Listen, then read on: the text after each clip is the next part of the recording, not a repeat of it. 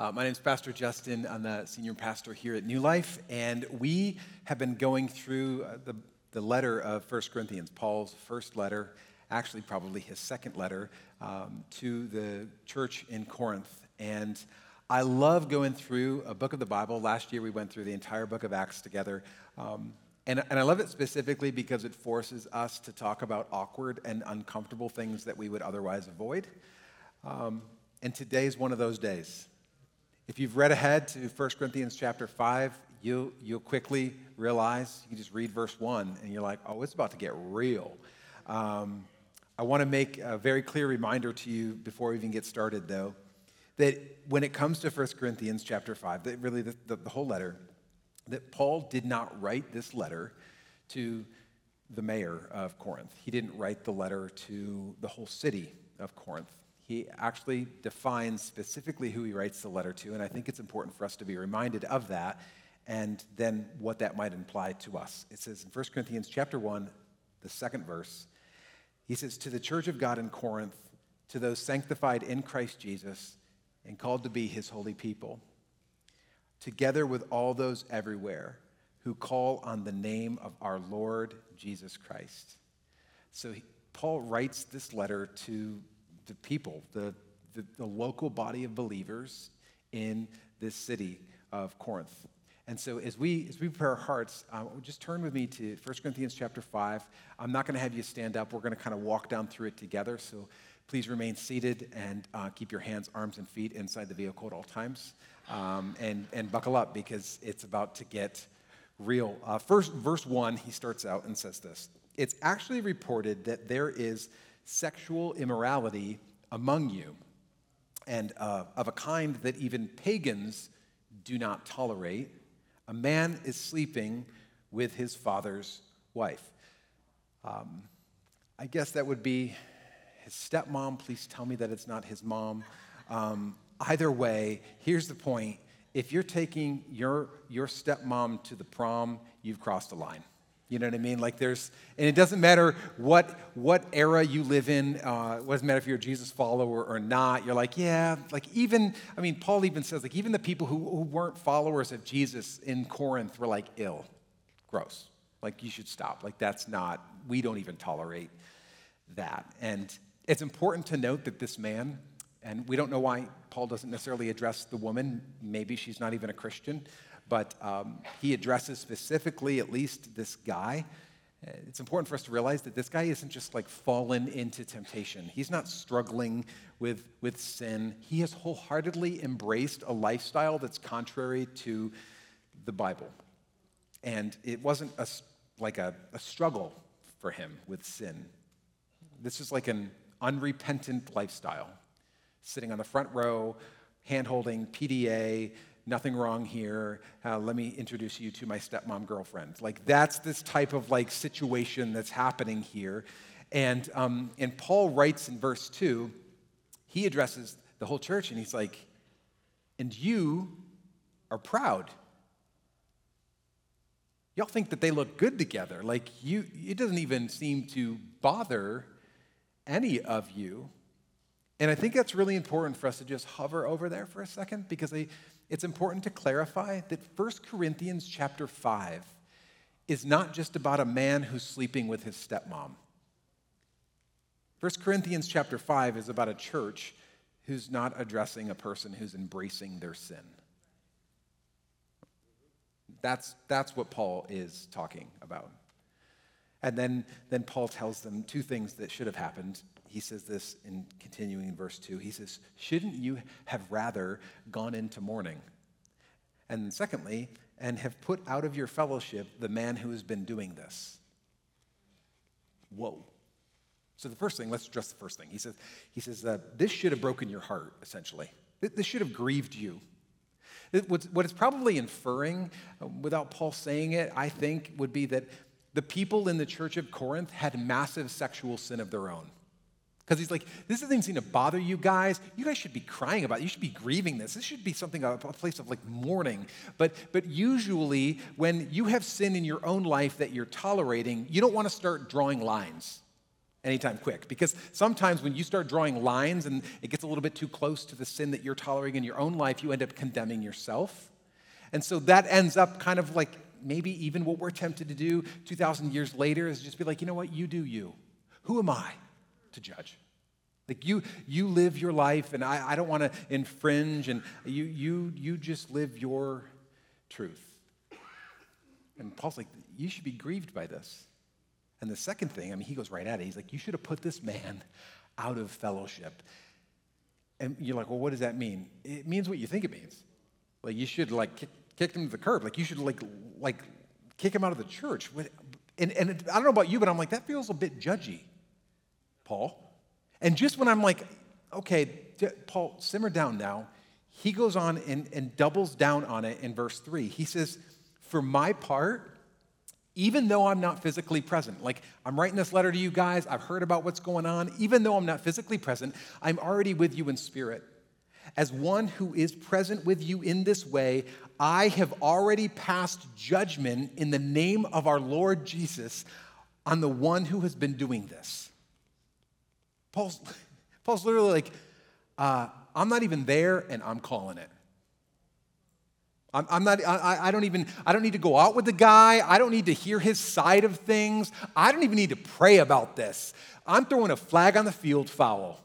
Like, y'all aren't dealing with this. Like, this is just wrong every other way you think of it. And then he tells them what to do about it in verse 4. It gets better. He says, so when you're assembled and I'm with you in spirit, and please don't hear that as like a weird, like, he's just saying, like, I'm for you, I'm with you, I'm like your father, I'm praying for you, I love you guys. He says, when you're assembled, I'm with you in spirit, and the power of the Lord is present. Number 5, verse 5.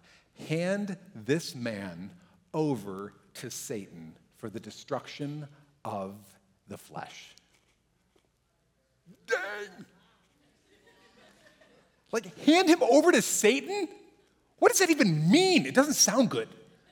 I don't want that to happen to me. Like, hand him over to Satan. It sounds like some sort of like a cult offering, like you see on like Indiana Jones or something. Like, I don't know what's happening there, but like, it does not sound good. It's almost like Paul's saying, don't just tell him to go to hell, hand him over to Satan, right?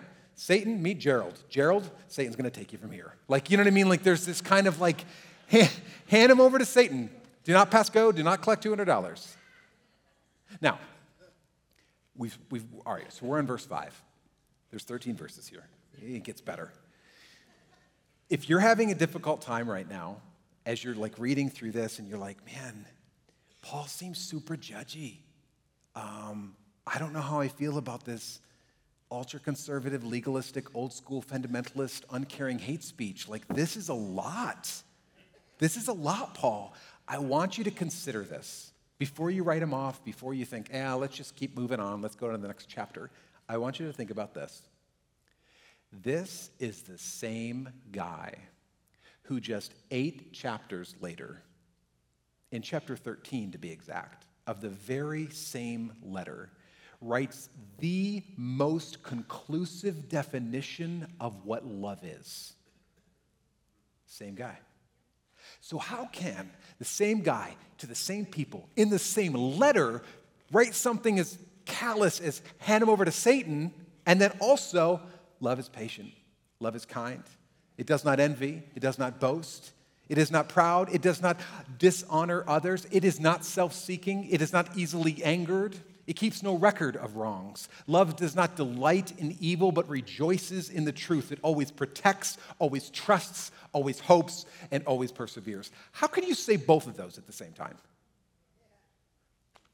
Seems like a bit of a contradiction. I like a lot of a contradiction, but I think that if you're willing to accept the tension that Paul is explaining here, this is a very important tension to manage, one that the church has historically not managed well. Because I want you to see why Paul tells them to hand him over to Satan. And continue in verse 5, it says this, so that, say it with me, so that his spirit may be saved on the day of the Lord. to hand him over to Satan for the destruction of the flesh, so that his spirit may be saved on the day of the Lord. What is Paul talking about? Sounds a little bit better, but what in the world is he getting at? And you'll see if you keep reading down verse 6, 7, and 8, he all of a sudden starts breaking into this whole kind of teaching on the Passover. And you may remember the Passover. It's kind of an Old Testament story where it was the last plague where Moses was going up to Pharaoh saying, "Let my people go." And they went through all of the plagues. The last one was what we call the Passover. It was to get the Egyptians to release the Israelites from slavery. And so the Israelites were instructed to do something kind of different, weird. They were to take the blood of a lamb and they were to mark the doorposts of their home, the front door of their home. And when God saw this, he would spare their family from death. So their home was protected, covered, like you would say, under the blood. And so if you're in the house, if you're within the house in an Israelite home and you've done what the Lord has instructed, then you are protected. You're under the blood of the Lamb. That's kind of where we get that saying from, right? And you were considered safe. But if you chose not to follow the instruction of God, then you were left uncovered. And Paul is saying that there is a spiritual covering when you come into alignment with the will and the ways of God. When you walk in obedience to the instructions of God, then you get to experience a blessing within the family of God, protection, a covering within the family of God. Now, there's a guy like me, I'm a pastor, microphone on a stage, and you're like, it kind of sounds a little bit like manipulative, like you're telling me I got to do what you tell me to do, and then therefore, like, it sounds controlling. No controlling here. It's just this reality, and whether we understand it or we don't understand it, some things are true whether you understand them or not. And Paul is saying, like, look, you may not realize this, you may not even understand it, and you may actually be spoiled because you're living within it, but there isn't when you come into alignment with the will and the ways of God, in the family of God, you will experience a blessing out of that obedience, a protection that you may not even realize you're receiving. And when you're outside of the fellowship of the family of God, you are left uncovered. And you will feel the pain of the consequences of your sin. This is what Paul's kind of getting at here. And the hope is that when you come out from under the covering, that when you're faced with the pain of the consequences of your sin, that you will turn back in repentance and be welcomed back into the fellowship. And Paul's saying, the reason I want you to kick this man out of fellowship is because I care about him so much. Which seems so crazy. I mean, to us, especially in our day and age, it's like, wait a minute, hold on a second. You love this guy so much, you care about this so much that you would say, like to disfellowship him is to love him? It doesn't even make any sense. And it kind of reminds me of the story that Jesus tells of the prodigal son.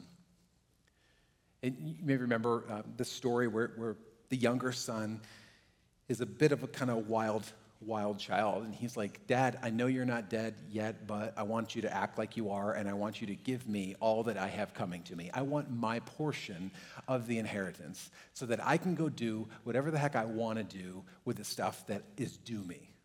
And so the father has this really, I'm sure it goes really quickly in the story, but I'm sure if that was really actually happening, like this difficulty of trying to make this decision. So the father gives the son what he wanted, knowing that once he left home, once he came out of the covering of the family, that the full weight of his sin would come to rest on his shoulders. In hopes, I'll give you what you want. I hope that you will see the error of your ways and that it would break you and that you would come running back home. And the father is essentially saying to this younger son, if you want to go down that road, go. And when it fails you and you want to come back, I'm going to be waiting here with arms wide open, ready. And I can't wait for you to come back home. And I think it's really important for us to realize that Paul's motivation in writing 1 Corinthians chapter 5, his motivation for talking about this whole thing is not about punishment, it's about restoration. Because sometimes you can be at church and still be lost. And I think Paul's looking at this guy that's doing this, and he's like, look, you guys think you're doing the best thing by just kind of turning a blind eye to it and not dressing and all of those types of things. I'm telling you, he's in your midst, but he's lost. And sometimes the greatest thing you can do is to hold him accountable for his own actions so that he can finally feel the pain of the consequence of his own sin, turn, repent, and come back into fellowship. Because oftentimes it is the consequence of our sin, the felt consequences of our sin, that will finally drive us back into relationship with God.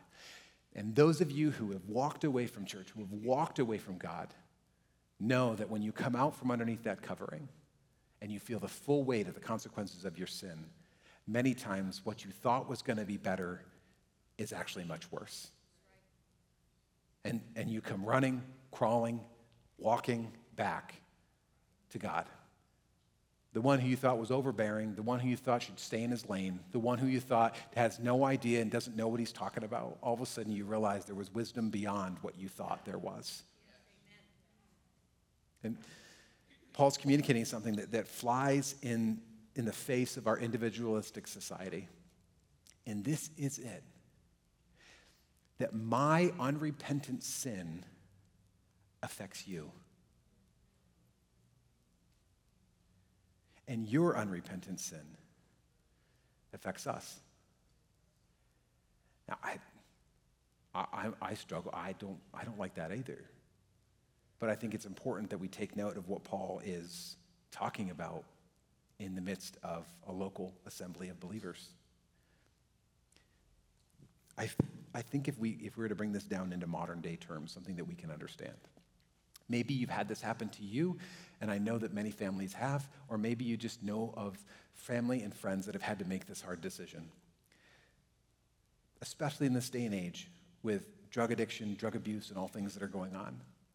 So many families have a younger sibling, or an older child that is just going down the wrong road. They're hanging out with the wrong crowd. They start getting into drugs. Maybe they're stealing from the family, right? And conversation after conversation after conversation brings no change. It goes from bad to worse, and then it gets worse. And the parents have to make one of the hardest decisions of their life, and it feels so wrong, but it's all they have left to do. And so they have to sit down and tell their child that they can no longer live in their home anymore.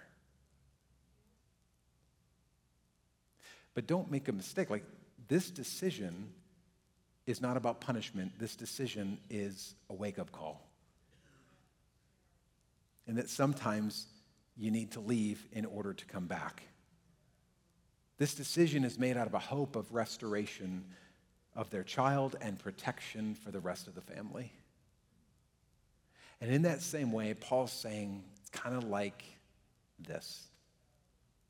Paul explains a little bit more in verse 6, and he says, your boasting is not good. Like, you shouldn't be proud of this.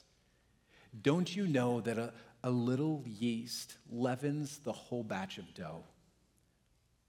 Paul's saying, like, sin is like a cancer. And it's not just about, like, errant sin. Oh, yeah, you messed up. Yeah, you stumbled. Yeah, you're struggling. He's saying unrepentant sin is like cancer. You can't just act like it's not there and it goes away. It just never works that way. Sometimes you have to have surgery and cut it out and then undergo chemo and radiation so that it doesn't spread. Because once sin is tolerated, it will soon be accepted. And once it is accepted, it will soon be celebrated. And once it is celebrated, it will soon be legislated. And it goes down a very slippery slope. He goes on in verse 7. He says, get rid of the old yeast so that you may be a new unleavened batch. And then he says these words, as you really are. He says, as you really are, a new unleavened batch. Paul's reminding them of who they are in Christ. In Christ you are made clean. In Christ you are undefiled. In Christ you are made whole. In Christ you are healed. In Christ you are saved. You are whole in Christ Jesus. And he's essentially confronting them. He's like, so why would you choose to purposefully embrace the sin for which your Savior died for? mean, that would be crazy, wouldn't it? It'd be crazy for you to embrace the sin that is going on in your life and say, oh, well, it's not that big of a deal. Sin's good, sin is good, sin is good. And then we gather on a Sunday morning and we're like, sin is bad, Jesus freed us from it. You can't have both at the same time. Like, you can't celebrate your sin and worship the Savior that saved you from it. You can be like, oh, sin's not that big of a deal. Everything's fine. It's okay. I celebrated. And at the same time, thank you, Jesus, for freeing me from my sin. It's hypocrisy at best and delusion at worst. And Paul is just, maybe not even nicely, just calling it out. And then he switches gears a little bit. He's like, okay, maybe it's my fault. Maybe I wasn't clear in my previous letter. In verse 9, this is what he says. I wrote to you in my letter. In other words, there was a letter before 1 Corinthians. So actually, 1 Corinthians would be 2 Corinthians, and 1 Corinthians we don't have a copy of. So he's just referencing his first letter. He says, I wrote to you in my letter not to associate with sexually immoral people.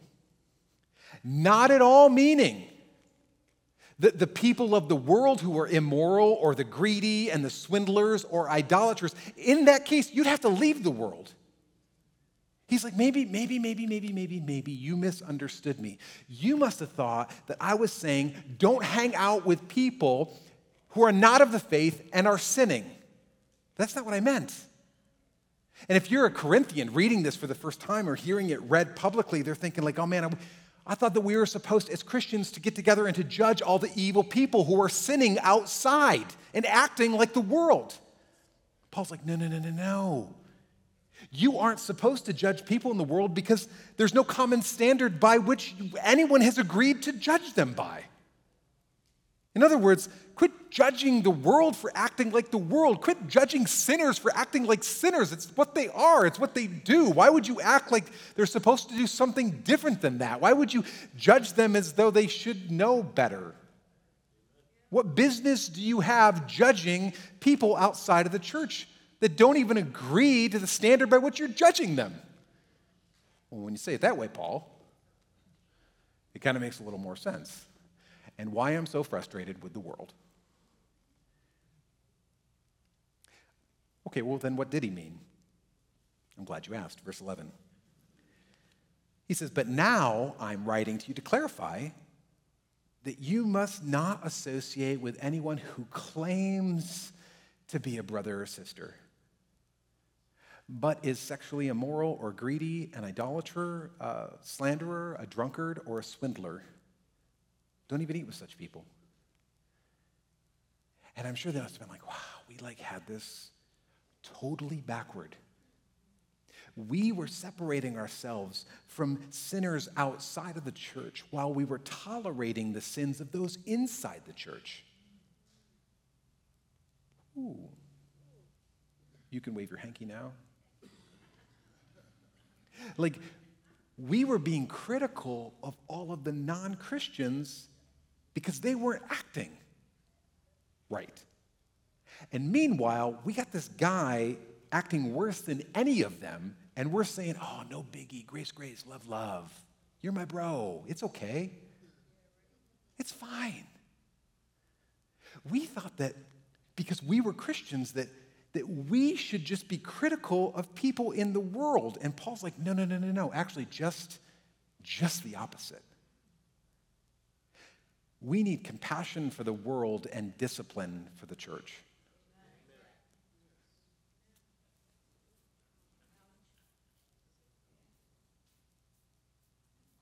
He says in verse 12,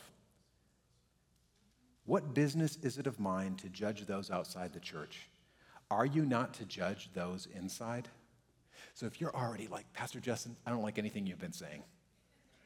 You're just like, I think you're making this junk up, this junk, I don't even believe in it. Just read verse 12 and sit in that. Because he pretty much is just like, okay, everything that you just didn't like, what I just said, he's like, what business is it of mine to judge those outside the church? Are you not to judge those inside? Doesn't it seem like a double standard? Yes, it does. You nailed it. May I remind you that Jesus came for the outsiders, and all of the religious hypocrites criticized him for it. Jesus actually didn't have much patience for the insiders who were just playing the game and trading in blatant sins for others that are easier to hide. He was flipping tables over that stuff. So if someone is involved in sexual sin and is not a Christian, what should we do? You should love them. You should pray for them. You should befriend them. You should witness to them because Jesus came for people like them.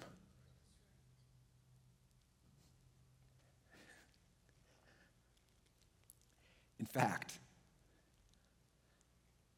the real danger for the church is not the sin in the world. It is the sin that is tolerated within the church.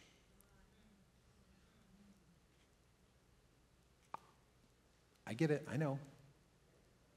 I think what Paul's actually saying is it is the hypocritical, unrepentant Christians are a much worse influence on you than the world. And I said a couple weeks ago, and I really feel it's a prophetic word for our day, for our age, is this, that revival doesn't come when the world stops acting like the world. Revival will come when the church starts acting like the church. And Paul just hits it. In other words, as long as you are struggling with sin, you are welcome. You're welcome. I don't think Paul or Jesus or any is looking for perfect people. He's just saying, just be humble and own your crap. That's okay. I'm not actually asking you to be perfect. I'm not asking you to never mess up. I'm not asking for any of that or anything even close to that. I'm just saying, like, be humble so that you don't have to be humiliated. And he warns the Corinthians to beware of people who say they're Christians and yet endorse things that God does not. Now, make sure that as we talk about this, I know, I'm just going to say it because I know what we're thinking. Well, what about, does this apply to like LGBTQ plus? And where are you headed with this? And where does this go? Like, yeah, I think it does apply. Here's the point though. I'm actually more concerned that it mentions in the list, along with the sexual immorality, the greedy, the idolater, the slanderer, the drunkard, the swindler. Because it's very easy to judge the blatant sins of others that we don't necessarily have. It's the other ones that are easier to hide. That Paul's like, oh, no, I'm an equal opportunity offender. Please don't think that I'm just talking about a guy that's sleeping with his stepmom. I'm talking about all y'all. I'm talking about all the unrepentant sin, all the pride that's rising up, and all the puffed up attitudes that I'm better than other people. Like, he's like, oh, no, I'm coming right at you, too, right between the eyes. Like, oh, jeez, Paul. Essentially, Paul's saying the church should be different, not just another shade of gray from the world. And he goes on in verse 13, he sums it all up, and he says this: God will judge those outside. Expel the wicked person from among you. Drop the mic, walk off stage. When I read this, I'm like, Paul, didn't you ever read in the Bible, like, judge not, lest ye be judged? It's interesting because Paul, biblically speaking, Paul says there's two different groups of people, those who shouldn't be judged and those who should be judged. And unfortunately, we, along with the Corinthians, get them mixed up all the time. We want to spank the world and spoil the church.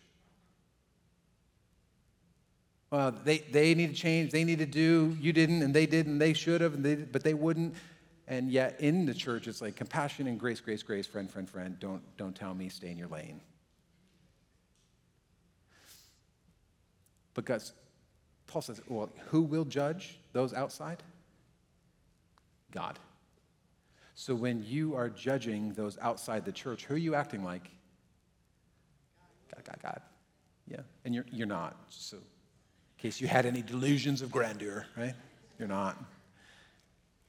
It's easy to judge the blatant sins of the world. That's simple, church. You can look around and be like, my goodness, the world's going to hell in a handbasket. Have you watched the news? Have you seen what's going on in our schools? Have you seen what's going on Capitol Hill? Have you seen the elections? Have you seen what people are doing? It's easy to judge the blatant sins of the world, but in doing so, Christians end up comparing themselves to the world to help them feel better about their own sins that are easier to hide. Paul's like, cut it out. Since when is the world a litmus test for God's approval? So I want to leave you with 4 things. How do we apply this scripture today? Because you're like, man, this is a heavy one. This is big. This is heavy. What am I supposed to do with this thing? I want to give you 4 things that I'm just pulled right from the scripture. The first one is this. We are to love, pray for, befriend, and have compassion for those outside the church. We're to love, befriend, witness to, have compassion for, and pray for those outside the church. Jesus came for them. And you may be the only Jesus that they ever get to see. So that's the first thing. The second one is this, and this one is going to be as fun. We're to judge those inside the church. And some of you are thinking, hallelujah. I've got 7 people, maybe 8, that I would love to kick out of New Life Church, right? Pastor Justin, I think that we should have a all-church meeting where we can vote people off the island tonight in Jesus' name, right? Like, some of you are like, listen, here's my point. If this excites you, there's something wrong with you. If you're like, yeah, this is what I'm talking about. We need to start obeying the word of God, right? We need to start doing what the Bible says and start kicking people out of church the way that Paul tells us to. This isn't supposed to energize you. In fact, let me remind you, back in the beginning of chapter 5, Paul actually says, this should grieve you. You should be in mourning over this. And so what I would say is this, that this is a time for you to look in the mirror, not down the aisle.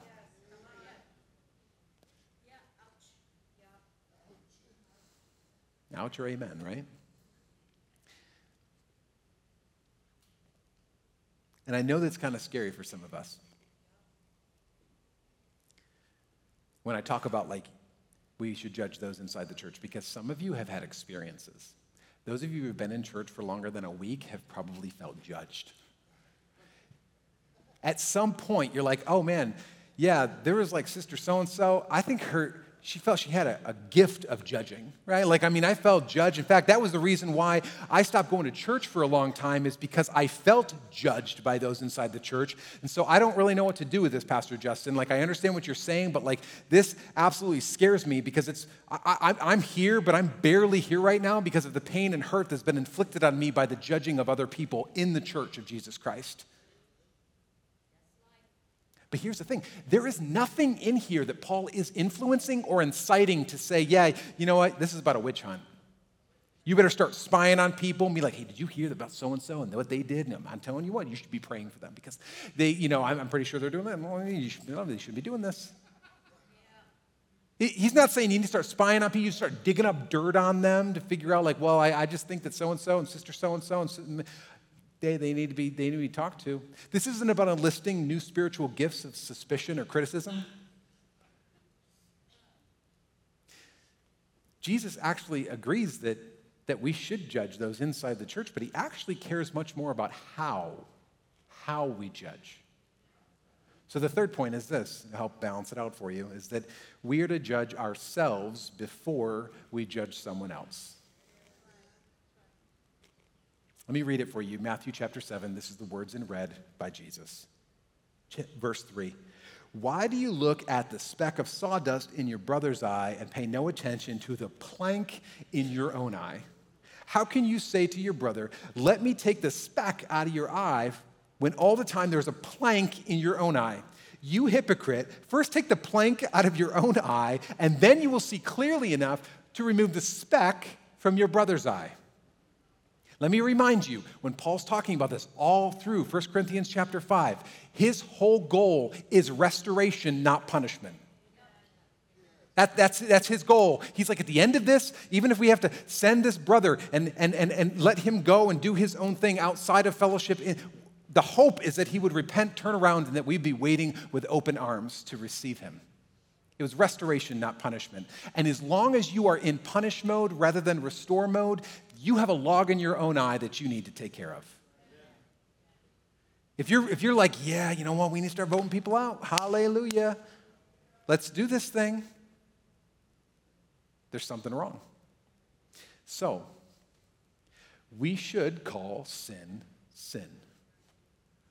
But we should first call our sin, sin. You should help your brother get the speck out of their eye, but first take the tree out of your face. That's pretty much what he's saying. And once you get the tree out of your face, then you can look clearly at your brother and say, hey, that speck of sawdust, that right there, you know what? That's actually going to turn into something much worse. I should know because I had a 2x4 in my head. By the grace of God, I was able to remove it. And I love you so much, I'd like to just help you with this.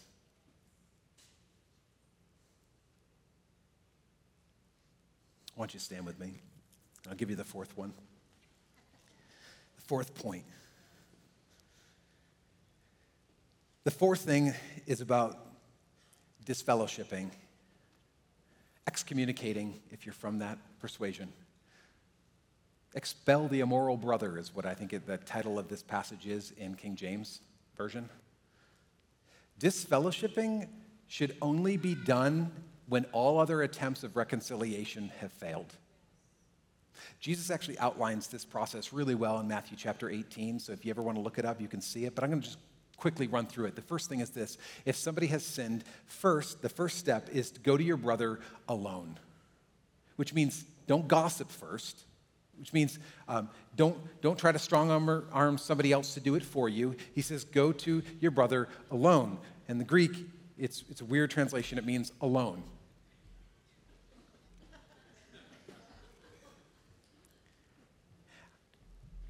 And how do I know when to do this, though? Because some of you are like, but I don't know. I just don't know when I'm supposed to do that, or if I'm supposed to do that, or if it's my role to do this. Like, here's what I would say to you.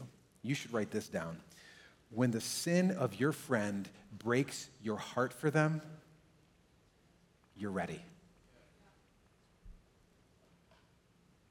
When the sin of your friend breaks your heart for them, it's then that you're ready to talk to them. Anything other than that, work on that for a little bit more. And then he says, and if you go to your friend and out of love and they don't listen to you, then he says, take two or more to come along with you and in love confront them with their sin. And if they don't listen, still after you bring two friends, then bring them to the church leadership. And if they still don't listen to the church leadership, then the last recourse is to disfellowship. But even that, it's not about punishment. It's about restoration.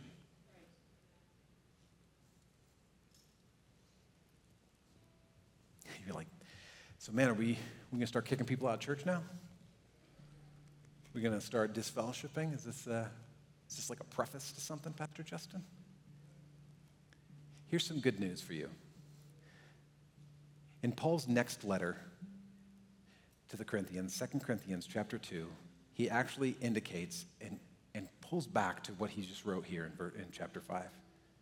And he indicates that this man, in fact, did repent and was restored into fellowship, which is good news. Amen? Which was the end goal all along. As we enter into a time of worship today, I would love for you to take an opportunity. Like I said, as we read through 1 Corinthians chapter 5, this shouldn't energize you. In fact, it should cause you to look in the mirror rather than down the aisle. I would love you to just take a moment before we even enter into the song and worship and just ask the Holy Spirit, what are the areas of yeast in my own life? What sin am I tolerating in my own life that God does not endorse? What are those areas that I know there's other people that we're thinking about and all those things, but like if I'm supposed to judge myself first, Lord, I pray you just expose those areas so that I may humble myself rather than be humiliated by my sin. And so, Lord, I pray right now, I pray you would speak to us, make it clear, give us an opportunity, not out of punishment, but out of restoration, to be restored into relationship with you, Jesus.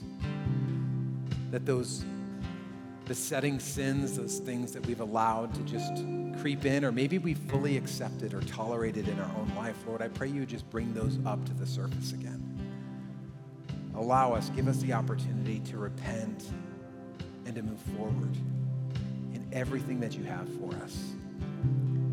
We thank you, Lord. Let's worship him. Thank you, Jesus.